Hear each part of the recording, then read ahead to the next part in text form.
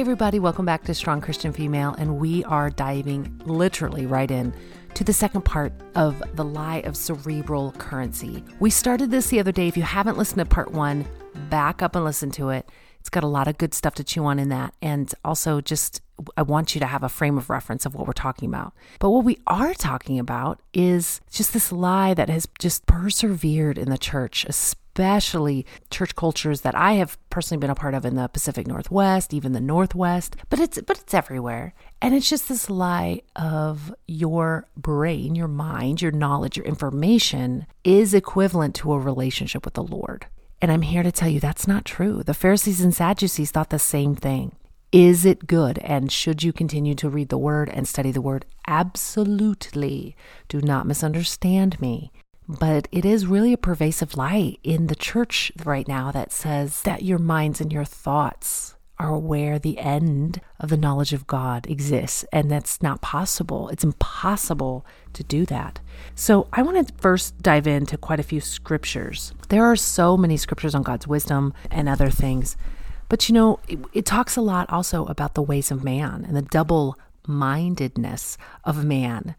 In Proverbs 16:9, it says a double-minded man is unstable in all his ways. If you're trying to please the world and please God, you're double-minded. If you're trying to justify sin through the word, that's more than double-minded. But also if you're trying to justify anything in your life that is not of the Lord, and you're trying to somehow put that under the umbrella of grace, you don't understand God. And to be honest, you don't understand what grace is really about. And if you've experienced His grace, why in the world would you want to continue sinning? But this goes beyond deliberate sin. It's really more about where you've decided God ends for you, what box you've placed Him in, what boundaries you've put Him under. And that's really what we're getting at. I apologize too. If you are listening to these two podcasts back to back, you'll notice that my voice is quite deeper today. I was up late helping a friend with something and I loved it, but I did stay up a little later than usual. And for some reason, my voice has decided to have this really cool raspy depth to it today. So we can all enjoy that together. But let's look into some scripture. James 1:8 is an echo of Proverbs 14:12. So this is, obviously a Christian who is a Jew repeating what he grew up knowing in the Torah. So it's the same scripture, and it says, there is a way which seems right to a man, but the end of that leads to death. Sometimes our way isn't necessarily that we went down a road of tumultuous sin and lived this crazy life. It's that we simply stopped allowing God in our lives, stopped allowing Him in everything. See, God doesn't just want your tithe, which people push back on. God doesn't just want your 10 minutes in the morning. God wants everything. He wants all of it. How you spend your money, where you plan on living, what you name your kids, how many kids you have, what job He wants all of it. And it's not meant to be an overwhelming thing. It's truly a day by day by day relationship. And yet we limit Him, we stop and we say, I'm going to justify this because, He wants to know what movies you're watching, what books you're reading, everything. But when we, in our minds, limit God, justify our sin by applying, pieces of scripture, you realize a scripture, as we call it, a one little section of a writing, is not how it's meant to be read. It's never been how it's meant to be read. So when you take out a half of a sentence to justify something, not only is that radically out of context, it's simply not how God's word is meant to be read. So we don't want to live these lives where we are justifying things or limiting God. Let's go the other end. Let's say you love the Lord. You're not out there doing anything wrong, but you've absolutely limited how He influences your life. I have done that in my life. You guys, I obtained what they call an autoimmune disorder, which means we don't know how you have it or what's going on, but it's affecting your immune system. I have it 100% under control through diet. I would say maybe more like 90% under control. There's still issues and they don't know why. Now, these aren't life-threatening. I can control my diet and live a happy life, but I have to radically control my diet. And it is not God's best for me. There are good food, whole foods, natural foods, organic foods I can't eat because my body has a staunch reaction to them. Am I grateful that I can adjust my eating and live a healthy life? Absolutely. Does God want my body to be broken? No. No, he sent his son Jesus not only to redeem me from my sin and bring me back to a personal relationship with the Lord. He died on the cross so that I can be healed. It says by his stripes we are healed. We are whole. We aren't broken anymore. And yet I've lived with justification of no longer believing God for my healing because I can control it through my diet. And God has really convicted me of that, especially this last year. And yet, did I receive some sort of instantaneous healing when I started confessing my healing? No. Do I believe God wants to heal me? Yes. Where in that wrestling match, right, of the reality of God's word and his goodness and what he's convicted me of, and the manifestation, if you will, of my healing, do I live? I live in the God zone, in the unknown zone. I know this much and the rest I don't know. I'm going to stand on what I do know and look into what I don't know and believe God's there. That's where I'm at. Maybe it's for you, someone who in your family has walked away from the Lord and your brain has stopped. Your faith has ended. That trail has hit the dead end and you're like, they don't want God. They won't listen to me. They don't care. They're no longer with him. They're living the life they want to, and on and on and on. We all know at least one of those people, if not 25. And we say, what if they die and they don't know Jesus? Is that on my head? Is that, don't take on that guilt, but don't continue to believe they'll never come to Jesus either. Say, God, I don't know how your ways work in someone who's stubborn and hard-hearted and who just wants to do things their way, or who's desperate and lonely and alone and still just denies them. But I'm going to stand and pray for their salvation. Pray that someone comes across their path. Pray that the Holy Spirit move through a book, through a movie, through a person. Pray that they are sent dreams of things that only God would know about them. That happened, actually. I heard a testimony recently of a well-known man. He said that God in his 20s sent him a dream and showed him things only he knew, and even a few things he'd forgotten. And he knew it was from the Lord. Just the beautiful way God sent him this dream. He knew beyond a shadow of a doubt it was from God. And it led him to Jesus, the person, not just Jesus, the religion. He'd grown up religious, but he didn't have a personal relationship with Jesus, and he literally was searching for meaning and like being philosophical and all these things. So let's get some more scripture in here. It says, every way of a man is right in his own eyes, but Jehovah weighs the heart. God knows, you guys, if you are still seeking him. He also knows when you've stopped. And we can justify that, right, with this cerebral knowledge, this cerebral information. Well, I feel like in the Greek and the Hebrew, that's fine. It's good to know those things. But oh my gosh, if that has led you to God no longer being a mystery, sweetie, you've created a God that doesn't exist. He is and forever will be mysterious in the coolest of ways because his ways are so far above ours. In Proverbs 16:29, it says, the man that has wandered out of the way of understanding will rest in the assembly of the dead. If you no longer seek God and understand him and want his wisdom, which is God's view applied to knowledge, then you are abiding among the dead. Who wants to do that? Those that are literally no longer having life. They don't seek the life of God, the very essence of what God has set up. All right, there's so many, you guys. It's switching over to God's wisdom. Like if it says in James 1:5, if any of you lacks wisdom, let him ask God, who gives generously to all without reproach, and it will be given to him. James 3:17 says, but the wisdom from above is first pure, then peaceable, gentle, open to reason, full of mercy and good fruits, impartial and sincere. You guys, when were the ways of the world pure, peaceful, gentle, open to reason, full of mercy and good fruits? Never. Impartial and sincere. Never. Has that? No. Only God's wisdom is that way, not man's wisdom. You could literally sit there and say, man's wisdom is not pure, not peaceable, not gentle, not open to reason, not full of mercy, not full of good fruits, not impartial, and not sincere. We don't want that. We want God's wisdom. Proverbs 2:6 says, for the Lord gives wisdom, from his mouth come knowledge and understanding. Psalm 111:10, the fear of the Lord is the beginning of wisdom. All who practice it have good understanding. His praise endures forever. Far before we were here and far after we're gone from this earth, his praise will endure. Romans 11:33, oh, the depths of the riches and wisdom and knowledge of God. How searchable are his judgments and how inscrutable his ways. Isaiah 40:28, Have you not known? Have you not heard? The Lord is the everlasting God, the creator of the ends of the earth. He does not faint or grow weary. His understanding is unsearchable.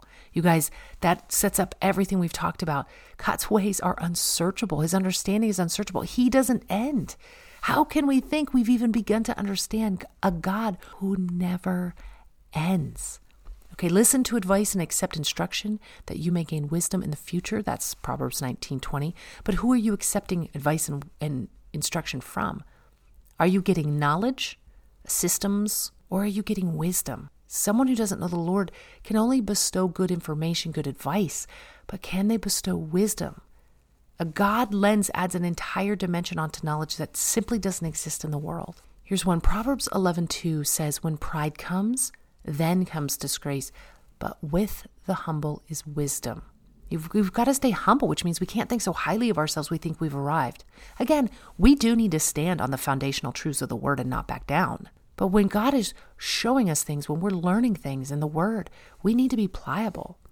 Colossians 2:2-3 says that their hearts may be encouraged, being knit together in love, to reach all the riches of full assurance of understanding and the knowledge of God's mystery, which is Christ, in whom are hidden all the treasures of wisdom and knowledge. Listen, in Christ. So God's mystery is Christ, and in him all the treasures of wisdom and knowledge are hidden. You guys, again, information doesn't mean we're wise. And yet, again, I appreciate those that want and crave higher learning, that love wrestling with really deep thinking. That is godly.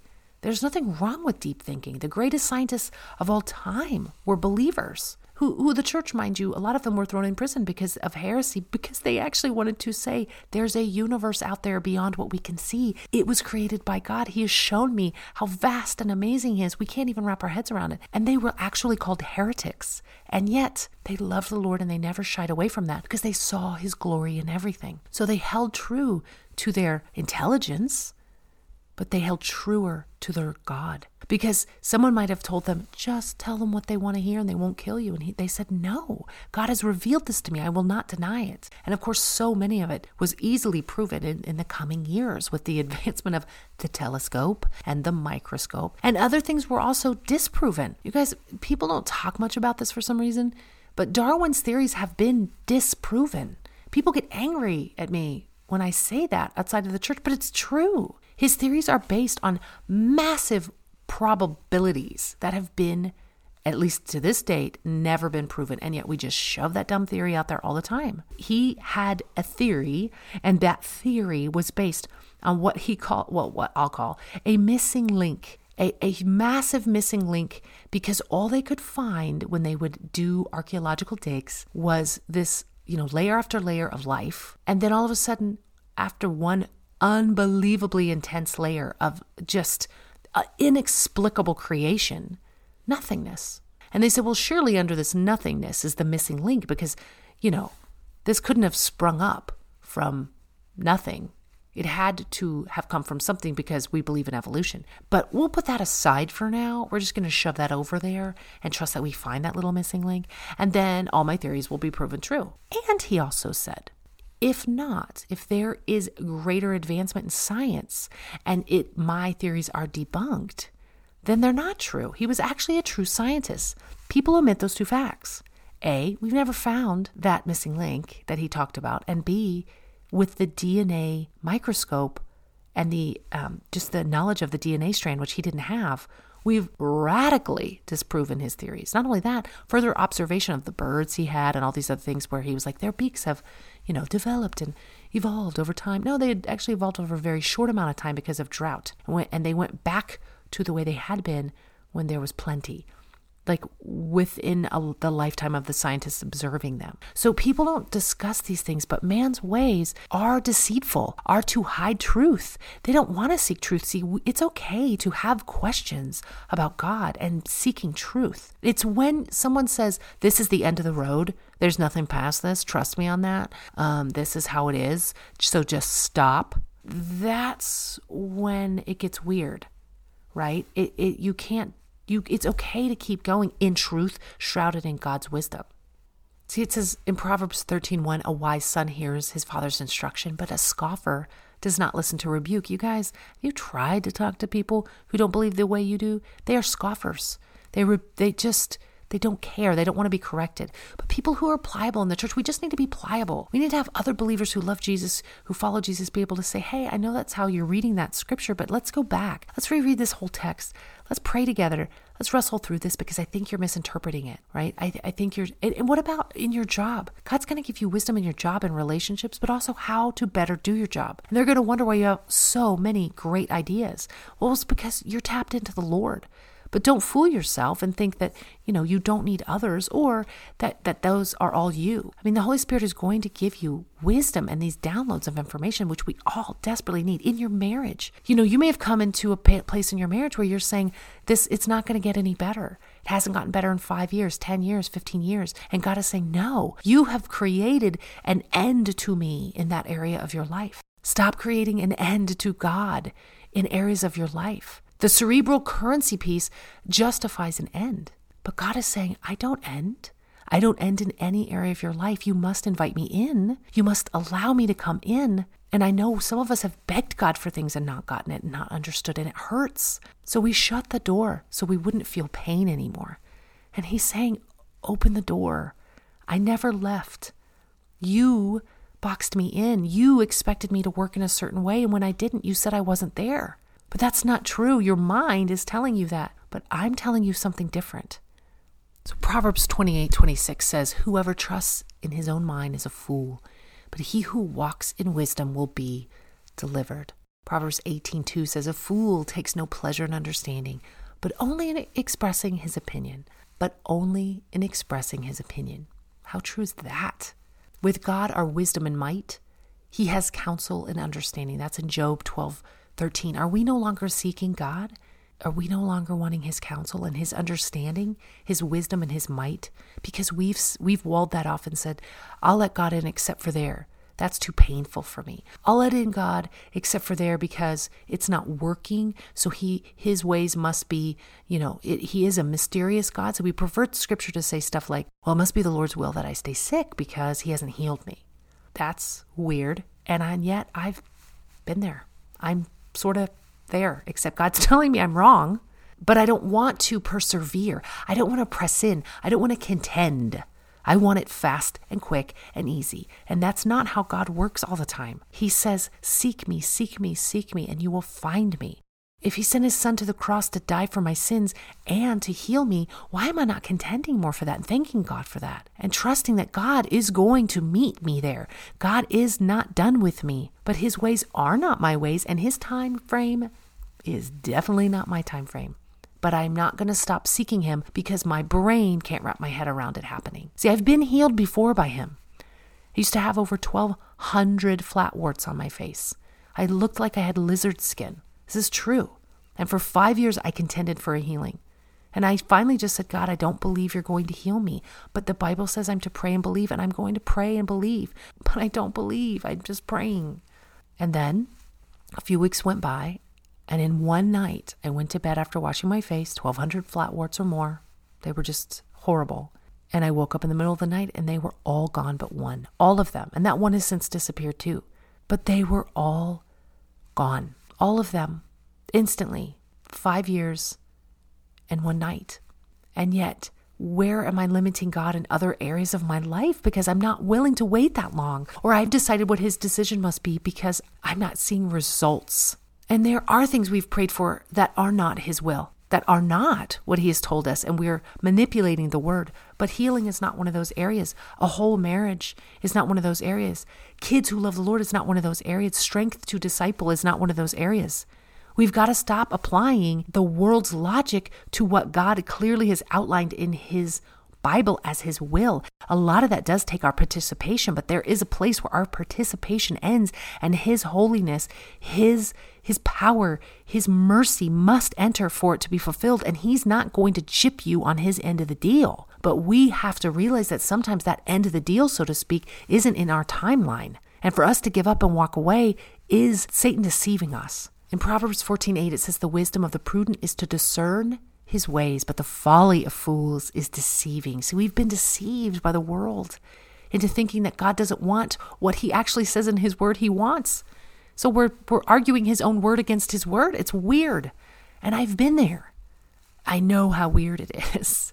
You guys, the Bible talks on and on and on. I could literally give you 100 more scriptures on this. In Romans 16:27, it says, "To the only wise God be glory forever through Jesus Christ. Amen." He's the only living God, and he's the only wise one. Anyone telling you different, whether it's Buddhism, Hinduism, yoga, you guys, there's no wisdom in yoga. It is an extension of the Hindu culture, and there's no wisdom there. And I know people will try to tell you otherwise, but it's not true. There are so many things this world will say are fine, and it's not true. There are so many ways that they will try to tell you to follow, and that's where we've pushed God out and replaced it with these ridiculous cultural idols in the church and out of the church. So where in your life have you stopped God from working because you simply can't wrap your head around it? Or you're angry or hurt, or you've justified stopping because God hasn't done it the way you've wanted or expected, the way you feel he should do it. Again, in your marriage, in your life, in your healing, in your career, whatever. And maybe he told you a long time ago in a still small voice that the path you were taking was not what he wanted for you. And you've been ignoring him and yet still applying scripture to it, thinking, well, he must want this because doors keep opening. That is true sometimes, and a lot of times, I might say. But are you asking him, show me your wisdom, show me your will for this? And if he's quiet and things keep happening, okay. But if you feel like you're fighting against the goads all the time to make things happen, and you just keep confessing the Lord over that, maybe, as the Bible says, he's resisting the prideful, and you're the prideful, because I've been that person too. He was resisting me. Oops. Because I wouldn't yield to him. Because dang it, I'm a self-starter, survivor, entrepreneur, self-reliant, I can do it, American, blah, blah, blah. And God has not taken away my dreams, but he has revamped them, stripped me down to reorganize my priorities, equipped me with more wisdom than I had before, let me tell you that. And it's such a better place.